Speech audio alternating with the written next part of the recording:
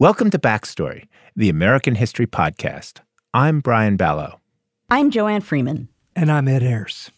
If you're new to the podcast, Joanne, Ed, our colleague Nathan Connolly, and I are all historians. Each week, we explore the history of a topic that's been in the news. Farmville, Virginia is just about an hour south of our studio here in Charlottesville. And in 1951, Farmville became the epicenter of the desegregation movement in America. But this movement didn't start in a church or a lunch counter. It was started at a high school by a 16-year-old girl. Robert Russell Moton High School was built for African American students in Prince Edward County. It was one of only 12 black high schools in rural Virginia. The school had no plumbing and was heated by wood stoves. No gymnasium, athletic field, or cafeteria. Tar paper buildings were constructed to alleviate overcrowding, and some students took classes in an abandoned school bus.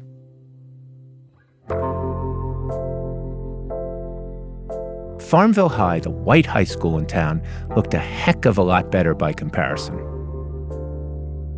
For instance, they had a modern science lab. We did not. We had just one microscope for 400 and some students.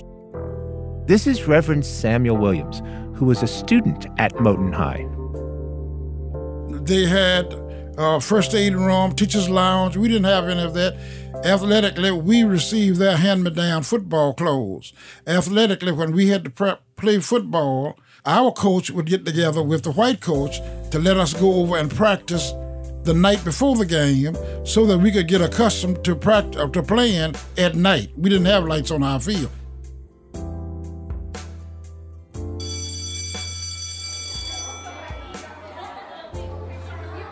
On April 23, 1951, Moton High students gathered for a morning assembly. Here's Joy Cabarrus Speaks, a Moton student at the time.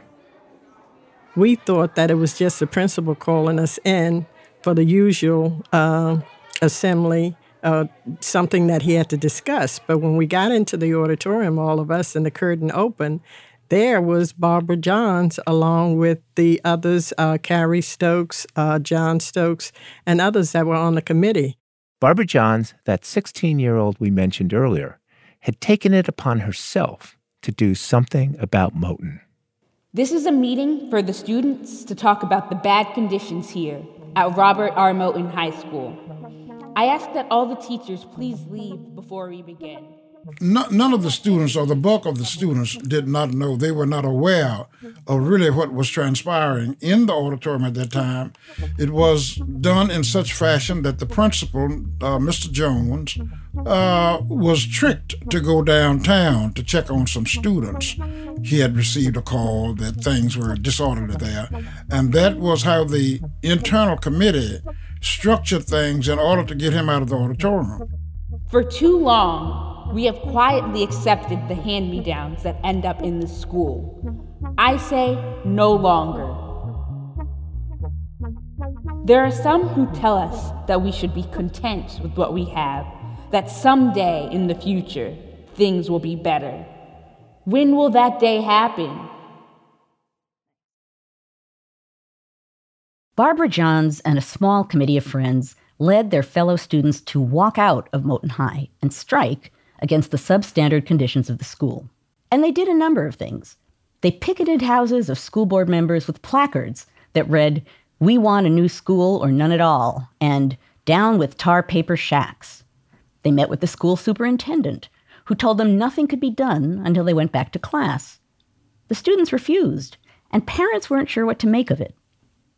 There was a lot of ambivalence, immediate ambivalence among the parents and other relatives in the community. For instance, we went from one extreme to the other. Go back to school. You don't have you may not have what the state-of-the-art equipment as to what white people have or in the white high school, but I didn't have that when I attended school. Go back. The day of the strike, when I went home, and really that day I was more fearful of what my grandparents were going to say than I was on any other repercussions at the time. But when I got home, my grandmother, who was a teacher also, she said she did not think it was right. Then there were others who said, no, you stand your ground, protest, develop dogged determination. And then there were some who wavered in between until they began to grasp the meaning and get a firm grip on what we were doing. The parents had been fighting for a better school for a long time, and they didn't get it. So the children just got ahead of them and were able to put it into motion. The Moton High students stayed on strike for nearly 2 weeks, but it was 2 years until they were able to move into a building with facilities equal to the white school.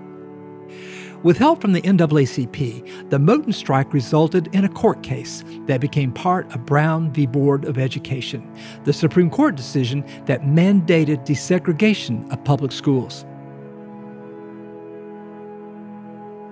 As for Barbara Johns, well, her life was never the same. She left Farmville shortly after the strike.